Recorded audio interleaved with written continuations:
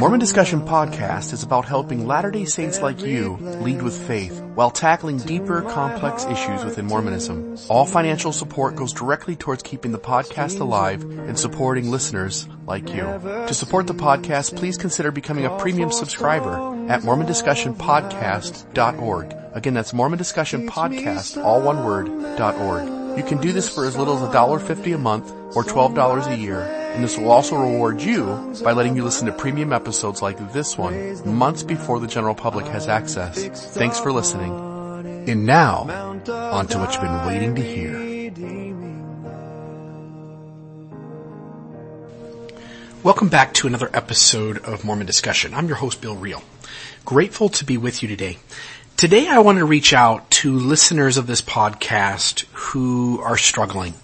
Perhaps you're angry, perhaps you're frustrated, perhaps you're struggling to deal with the reality that the church's narrative is changing.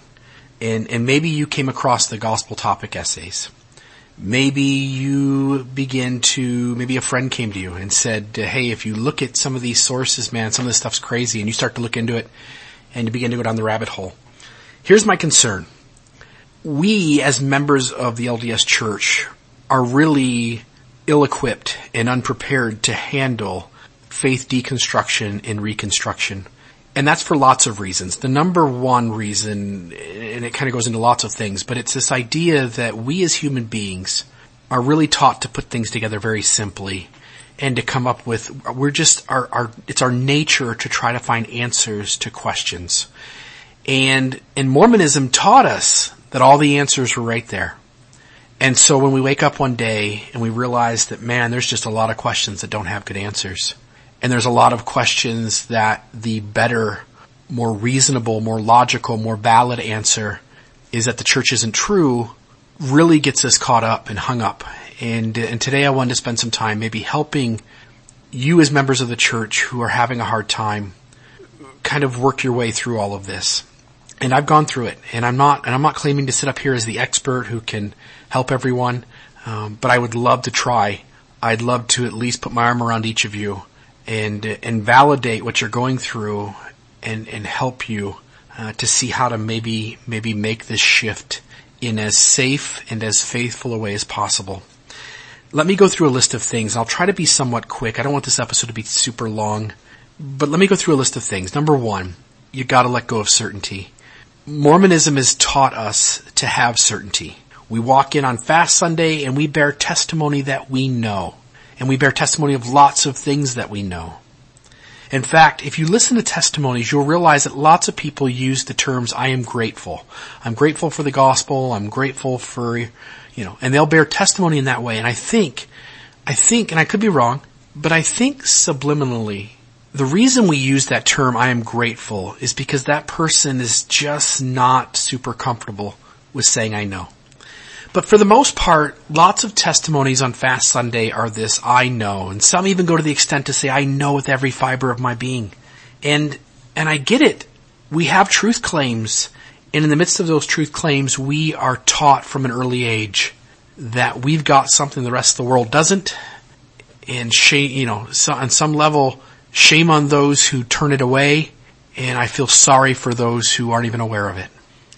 But the reality is that if you're going to make it through a faith crisis, and I don't like that term, I'm learning more and more to get away from that. But if you're going to learn to come through a faith deconstruction and reconstruction, continuing on as a believing member of the church, because you can't go back. One of the things you're going to have to do is let go of the need to have certainty. You're going to have to get comfortable with liking the questions rather than liking the answers. You're going to have to get comfortable with the words, I have hope in, or I have faith in, or I believe. You're going to have to. Because if you demand to hang on to your certainty, I'm telling you, you can't go back to where you were, and that only leaves one conclusion on the table, which is to walk out saying, I am certain it is not true. And I just don't think that's the best answer.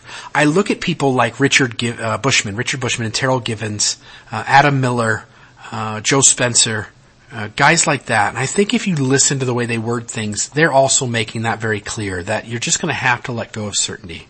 That would be my number one thought. Number two, I would learn in your head to intellectually separate facts from conclusions. Facts are things that both sides would agree on. Conclusions are a whole other matter. Conclusions would be based on someone's bias, someone's rhetoric, someone's perspective and perception, and the way in which they see the evidence adding up. I'll give an example. It's absolutely a fact that Joseph is sealed to Helen Mar Kimball. Now, there's lots of conclusions we can make from that, and some of those are absolutely valid. We could make the idea that Joseph is a sex maniac and he is just trying to get with any chick he can, young and old, married or unmarried, and he's simply trying to do that out of a lustful heart. We could also make the conclusion that this is completely innocent, that Joseph is sealing himself to Helen Mar, but it is this dynastic sealing. It has nothing to do with intimacy, and it's totally, completely removed from anything sexual in nature. And it's removed completely from anything that would even wish to do any kind of harm to Helen Mar's psyche or her life. And I think people are gravitated towards both conclusions as well as lots of ideas and conclusions between those two. But again, the idea is to be able to discern the difference between a fact and the conclusions. And I think we all have to get to a point where we acknowledge the facts, and most members aren't even aware of the facts. Fine. We're going to have to get there. But we also can be hesitant and reluctant to proclaim conclusions when there are other ways to see the facts. And I'm not trying to take an apologist perspective, only to say that both options, both conclusions, or maybe all 100 conclusions should have a seat at the table. Let people sift through those things, let them read them, let them study them, and let them make up their own minds. So I would separate facts from conclusions. Number 3, if I were someone who was entering or in the midst of a difficult faith transition, the very, very first thing I would go and read is I would go read up on Stages of Faith. And I would base that idea on James Fowler's Stages of Faith, but that's not where I would go first. I would go to Google and I would type in John Paulien, Paulien, Stages of Faith. And if you type that into Google, what comes up is a PDF. And it's, 20 pages long, 30 pages long. It's a quick read. It will very quickly, from a non-Mormon perspective, show you kind of what you're going through. And everybody's going to be a little different, but I think you're going to see lots of truths spoken in this PDF. I would go do that because it shows you that you're not alone. It shows you this is not something that just Mormons go through. It shows you this reality that what you're actually doing is progressing in terms of how you interpret, read into, and understand information. That your brain is actually becoming more and more capable of understanding such things, of delving into complex ideas and grasping them. I would also add that in the midst of looking at Stages of Faith, you're going to need to recognize that there is a tension between religion and reality. And here's what I mean by that. I'm not saying that religion is unrealistic, but rather the expectations that reality places on you as well as religion. When you're going through a faith transition, and I'm not talking about whether you stay in the church or leave the church. I'm simply talking about this idea of leaving a black and white world, beginning to see shades of color, shades of gray, beginning to handle complex facts, complex ideas, complex experiences, and then also beginning to kind of locate your authority within yourself. And by that, I mean that if you look at your life in earlier days, you would likely see yourself as having placed your authority in others, that you trust others who are the authorities, and they're the ones you trust to give you truth and to give you information and to give you conclusions and to give you facts and to give you history and to put into perspective for you, because they've already been there. They've already done it. They've already read it. They've already seen it. They've already talked about it. They've already put the work in. And so you listen to them and they give it to you. But as you go through a faith transition, one of the things that happens is you relocate your authority within yourself. You now no longer trust anyone else outside of yourself as an absolute bearer of truth. And now you realize that oftentimes the authorities are even wrong. And so you find it to be a wiser decision to certainly listen and take in information from all those around you. But then the decision is based on this idea that you are your own authority. And that can mean lots of things. It can mean that you are using logic, that you're using reason, that you are using emotion within yourself. It can also mean that you're using the Holy Ghost who is within you. That rather than trust someone outside of you to be speaking by the Holy Ghost, you recognize your own spiritual feelings and your ability to understand truth. This is important. And there's this tension that as you go through this faith transition and you begin to see shades of color and gray and nuance and complexity rather than just black and white, us versus them dichotomies. And as you begin to locate your authority within yourself, here's where the tension comes from. Psychology, science, just reality says that what you're going through is both normal and progressive. Again, I'm not talking about conclusions. I'm not saying the person who loses belief and leaves the church is more progressive than those who stay. I'm not saying that. I'm not saying, well, if you just change your belief and you still believe, well, you're better than those. No. I'm saying it's progressive in that it is a developmental movement forward in how we handle as human beings information and how our brains interpret and understand and think about information and experiences. And that is considered normal and it's considered progressive. But religious faith, religious institutions look at that exact same process and they call it apostasy. They call it losing your way. They call it falling by the wayside. They call it backsliding because you no longer think and reconcile information the same way the majority of the group does. And so the group sees you as outside of its box and it feels sorry for you and it pushes for you to get back into the box. And yet you and I both know that you can't do that. So I would recognize that tension. Number 4, I would come to grips with how unlikely the restoration is. In other words, I would just lay it all on the table and I would tell you as the listener that the idea that God and Jesus appeared to Joseph Smith in a grove, that Joseph received gold plates, that he translated them first with the spectacles and then he lost 116 pages and then he translates with a seer stone and before he visits with Moroni he's seeing guardian angels and that the witnesses saw things and Brigham Young after Joseph's death becomes prophet and it just to go through the entire history of the church and every fact and detail and experience that happens, just come to grips with the fact that it's somewhat illogical, it's somewhat unreasonable, it's somewhat silly to say, or absurd maybe is a better word, to say that this just all lines up and it just has to be true. The reality is that there are thousands upon thousands of different faiths and denominations out there. Statistically, the chance of our church being the one true church in the midst of all the others, just from that perspective, is slim to none. The idea of looking at our church specifically and its history and all the details and how they line up and what fits and what doesn't fit, the likelihood of the church being what it claims to be is slim to none. And I think we all have to kind of come to terms with that. Now I'm going to pause here and I want to say the exact opposite. That in the midst of coming to grips with how unrealistic it is that the church is true, I would also argue that it is just as unrealistic and illogical to try to make this whole restoration have some kind of narrative where Joseph Smith and the church is a fraud, where Joseph's a fraud and the church he restores allegedly is a fraud. That also doesn't work. For instance, I've said this before, if you come up within your mind a way in which this whole thing works out as a fraud, this how all these experiences come together, how they all occurred, and what was going on behind them, you're going to take, and I'll just give one example. You look at Oliver Cowdery. You got to either make the determination that he's in on it or he's duped.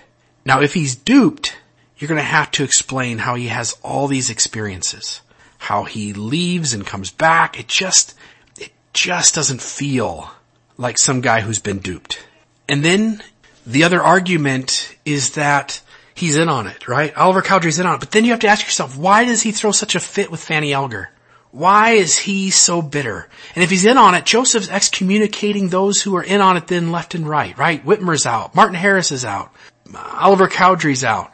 All these, the guys who were closest to him, who bore witness of sacred experiences with him, seem to still support him even when they're bitter and angry that the church has distanced itself from them and Joseph has distanced himself from them.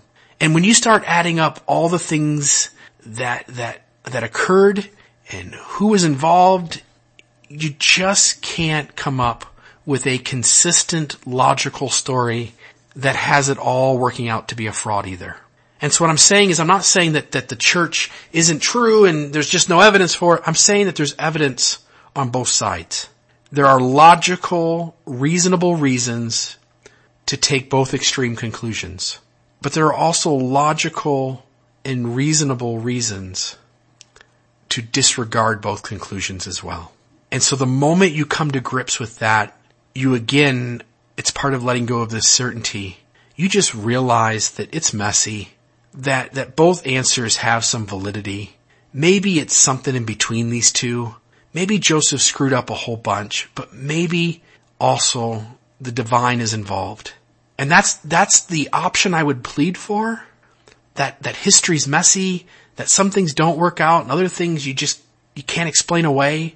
And in the midst of that, to realize that humans are failing left and right, that we as a church have created a narrative and at times even a theology that doesn't have a solid foundation, but that still doesn't mean that all of this can be explained away as some silly fraud.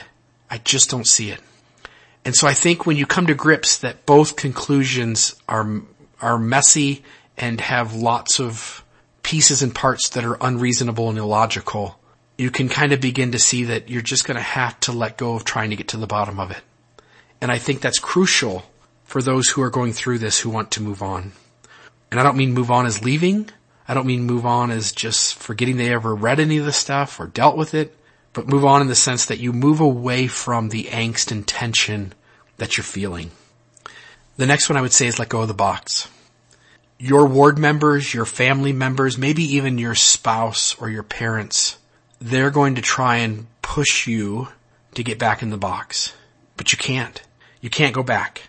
You can't go back to where things were simple and easily fit together, where things just so easily make sense. You just can't go back to that.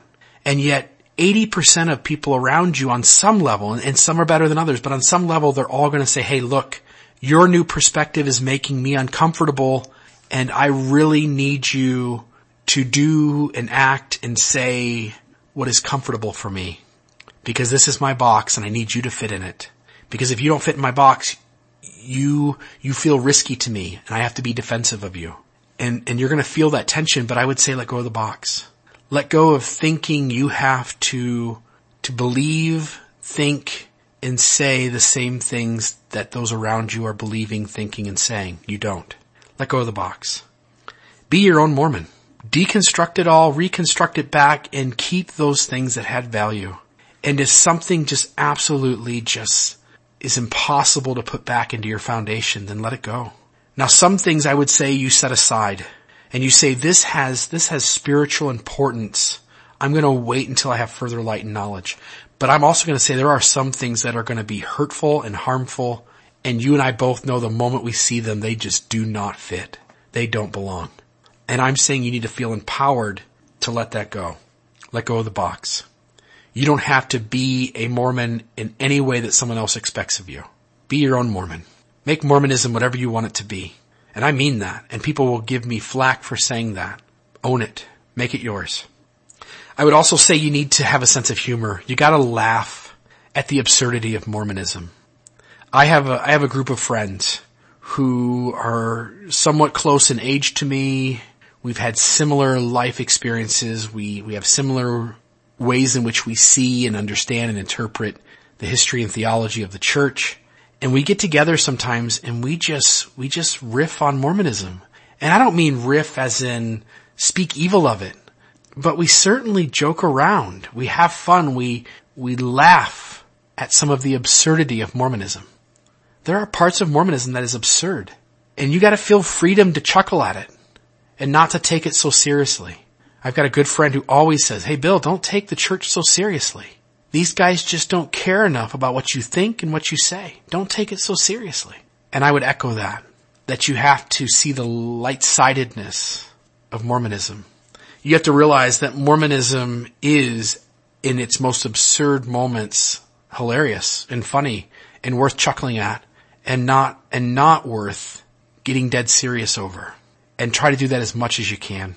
Try to have good people around you who you respect and who can provide perspective on this transition you're going through, and people that you don't have to be something other than yourself, that they won't judge you or be uncomfortable with you because you're seeing humor in the absurd portions of our faith. I would just feel free to do that. Feel free to chuckle and laugh at it.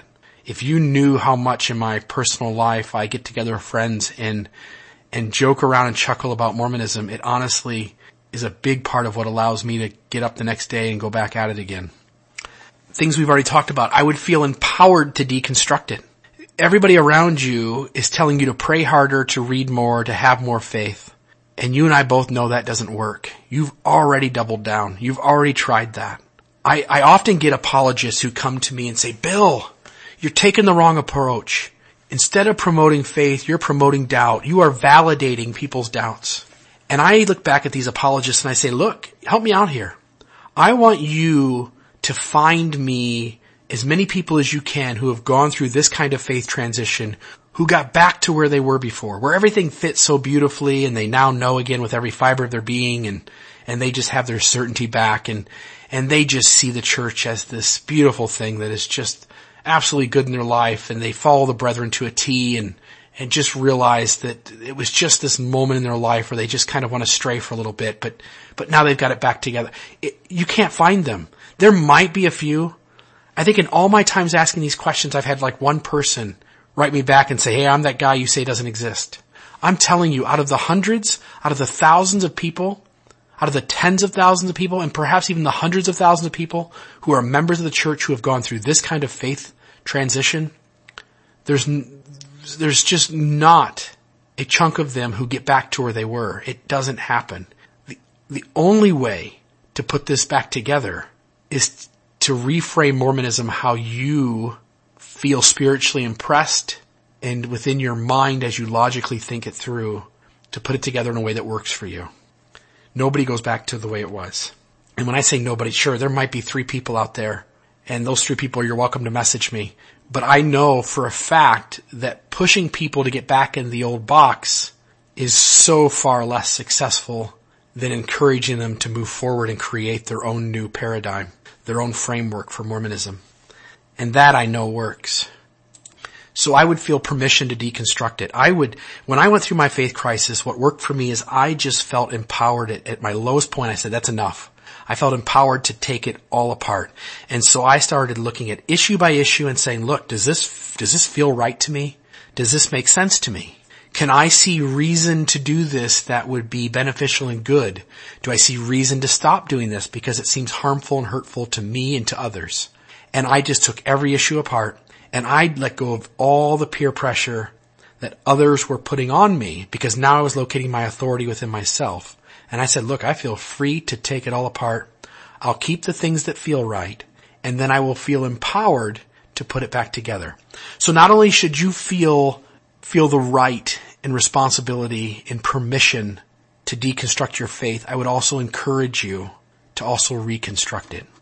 Some people deconstruct it all the way. They let go of everything. They let go of their belief in God. They let go of their belief in the church. They let go of their belief in Christ. They let it all go, and they walk away. I'm hopeful you won't do that. I'm hopeful you'll take time to try and put it back together. I would take things that you think work, things you think you can have belief in and faith in, and I would feel encouraged to put it back together. There is nothing that has felt better in this transition to me than when I decided to stop caring about what other people needed me to believe, and I took responsibility for picking and choosing my own beliefs. and holding them as mine, that they were my truth. It was the ground I stood on. And I hope each of you can get to that point where you feel that. We've talked a little bit about authority. We need you to recognize this shift in the location of your authority, because it now gives you power to speak your truth. It gives you the ability to walk up to the stand on testimony meeting and to put your testimony in your words and not in the words that your culture compels you to use. You now can make up your own mind about gay marriage, about feminist issues, female ordination. It gives you your own right to determine, you know what, the church has never talked about it, but in my home, I'm going to have my wife stand in with me and we're going to give our kids a blessing. The church teaches us, it shows us, and maybe the church itself doesn't even do it. Maybe it's just the members around you who impose on you this idea that, hey, we all wear white shirts here. And yet you feel empowered to say, you know what, there's no doctrine to this. I'm going to grab my pink shirt and I'm going to rock it at church. The church culture teaches us that crosses are bad and maybe you want to throw yours on. It doesn't matter what they are. And I'm not saying you have to pick those issues. I'm saying that you need to feel empowered to stand on your own truth, to stand on your own ground, and feel free and feel permission to take that which is good and brings you closer to Christ and to discard that which distances you from the Savior. I would add another point, which is to recognize that as you let go of your black and white thinking and you begin to kind of comprehend the nuance and complexity that's out there, that you're going to begin to kind of come to grips with the idea of the exception to the rule. You're going to begin to grasp the true difference between the spirit of the law and the letter of the law. I remember when I served as a bishop, I walked into a ward council, and this was in the middle of being bishop. I was in the midst of my faith crisis, but nobody knew that. And I walk into this room, and I just wanted to teach one principle, and I asked everybody in the room, I said, hey, raise your hand if you think lying is always wrong. And about half the room raised their hand. And I said, okay, there's a significant number of you who think that. I said, I want to throw a real life experience at you. I said, you live in Germany. There's a Jewish family that lives nearby and you like them. You think highly of them, and they come to you and they say, look, man, the Nazis are going to kill us. Will you hide us in your house? And you say, sure, absolutely. That would be the Christ-like thing to do. And you hide them in your attic and you feed them and you make sure they have the things they need because that's the right thing to do. And then the Germans come to your house one day and knock on your door and you answer it and they say, do you have any Jews in your home? Are you aiding and abetting any Jewish people here? Now you can pick and choose what answer you wish to give. Maybe you just say, look, honesty is important and I'm just going to tell those men that there's Jews in my home and if God wants to protect them, He can. Or if the Germans kill these Jews, then it's on them. It's their fault. It's on their head. It's not on mine. But I'm telling you, I don't live in that world. In my world, sometimes it is absolutely right and okay and justifiable to lie. Let me give you another modern example. Let's say you're in your home, you're sleeping, you sleep upstairs in your bedroom and your kid's bedroom is down the hall from yours. And all of a sudden you hear someone crash through the door. They have broken into your house and they have come into your home with the intent to do harm. And so you grab your kids out of their room quickly, you put them underneath your bed, and you say, guys, be quiet. Be quiet. Don't say a word. And this guy marches up the stairs with a gun in his hand, and he comes to you and gets in your face and says, where are your children? I'm going to take them. And you answer, right? You say something like, hey, they spent the night at their friend's house. They're not here. And you just lied. But again, lying is not always wrong. And so as you go through this faith transition, you're going to begin to realize that there are exceptions to the rule. That with every rule, there are exceptions. And so the church teaches us, and the members around us bear witness of it, that it's important to be obedient. But I would stop that. I would say being obedient in and of itself is not a gospel principle. And people are going to go, but wait a minute, yes it is. And I'm going to say, no. I can be obedient to lots of things. I could be obedient to Lucifer. I could be obedient to a rapist. I could be obedient to a child molester. I could be obedient to... you name it. Pick any evil thing in this world you could be obedient to. Obedience by itself is neither good nor bad. It is not a gospel principle. What is a gospel principle is obedience to the Savior Jesus Christ and to His gospel.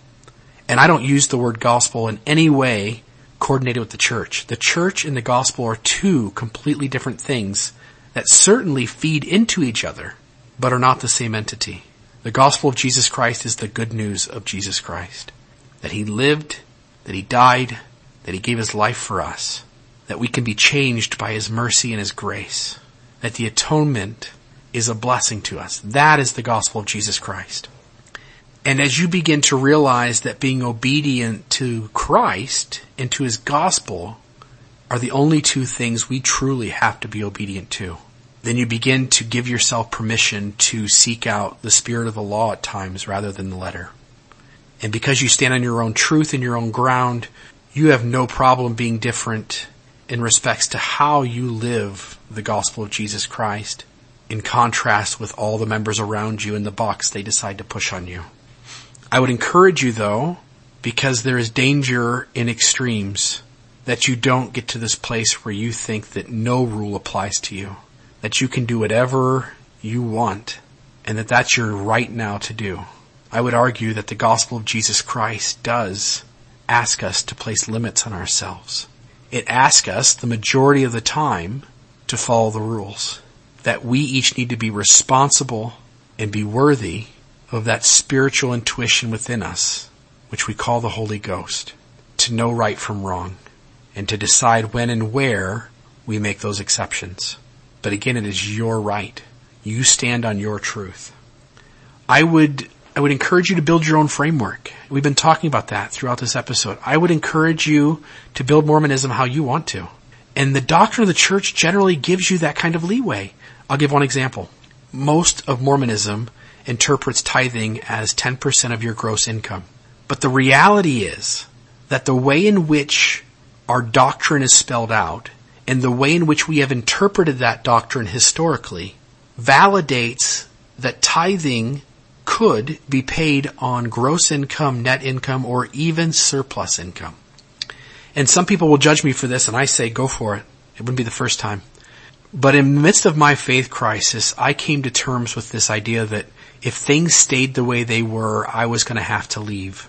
And I realized that I needed to create room for myself to be able to breathe and exist within Mormonism. And so, for example, with this issue of tithing, I took it to the Lord. I said, Heavenly Father, this is where I'm at. This is where it feels like I'm heading, and I've got to find some space if you want me to stay. And so on a whole host of issues, I created space for myself in terms of how I define the church being true, in terms of how I see the Book of Mormon and its historicity, in terms of how I see the exclusive claims of the church and what that means to me and what it doesn't versus what others have said it means. In terms of how I look at Section 132 or how I grapple with or understand Jesus Christ and his command to keep the commandments. And as I point out, even with tithing. And so on these host of issues, I've just given myself a right to define them and to create that space how I've wanted to. And with tithing, I've chosen to pay on my surplus. And I'm not recommending that everybody out there go do the same thing. I'm simply saying that you need to realize that the gospel gives you such room. And that on every issue, you have a right to determine what ground you'll hold on that issue. And oftentimes, whatever your decision is, still falls within the parameters of faithfulness. And so, create your own Mormonism. Create your own space. Richard Bushman's done it. Terrell Givens has done it. Adam Miller certainly does it. And a whole host of other Mormons do it. Create your own space. Make it yours. And lastly, if I can finish up, don't let anybody tell you that your Mormonism is less than because it doesn't fit into their expectations of what it should be. People are going to judge. People are going to think things. They're going to say things. People are going to do things that try to impose their box on you. Don't let them. Live your life. Find ways that the church can bring you peace and happiness. Find ways that the church can be fun and enjoyable. Find the terms on which you can connect to the divine through the Church of Jesus Christ of Latter-day Saints. That's what I've chosen to do. There are lots of things I believe. There are lots of things that I hold to still be true. There's other things that I've let go of, and there's a whole host in between that I have hope in. and have faith in. I hope you'll tune in next week, where I'm going to break down my testimony and share with you what ground and space I hold on the important issues within our faith. And until then, I hope this was helpful. I hope this shares with you how you can go through this and maintain faith and maintain a ground that keeps you in the church. I'll finish by saying that when I look at the Temple Recommend questions, I have no problem answering them. I feel like there's nothing in my answers or in my feelings about my answers which would cause me not to be able to pass that interview. It's my hope that in each of us, that as we reframe, recalculate, deconstruct, and reconstruct our faith, that we too can get to a place where while we stand on our ground and hold our own truth, that we still see that God is interacting with the church in some way that makes it special. I bear witness of Christ and of His grace and mercy, and pray that the Lord warm your shoulders in this sacred space that you try to hold. In the name of Jesus Christ, amen.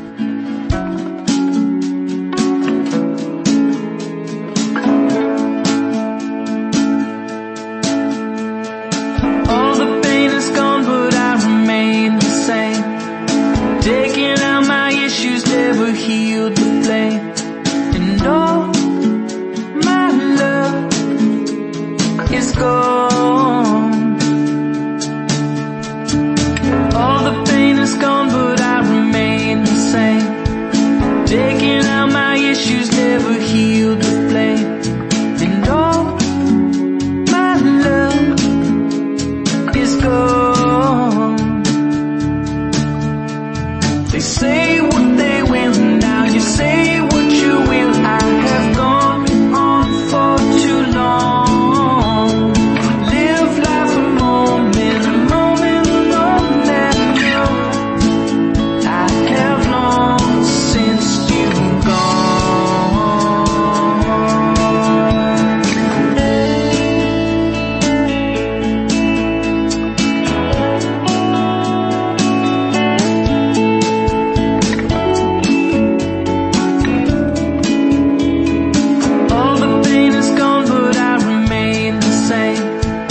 taking out my issues never healed.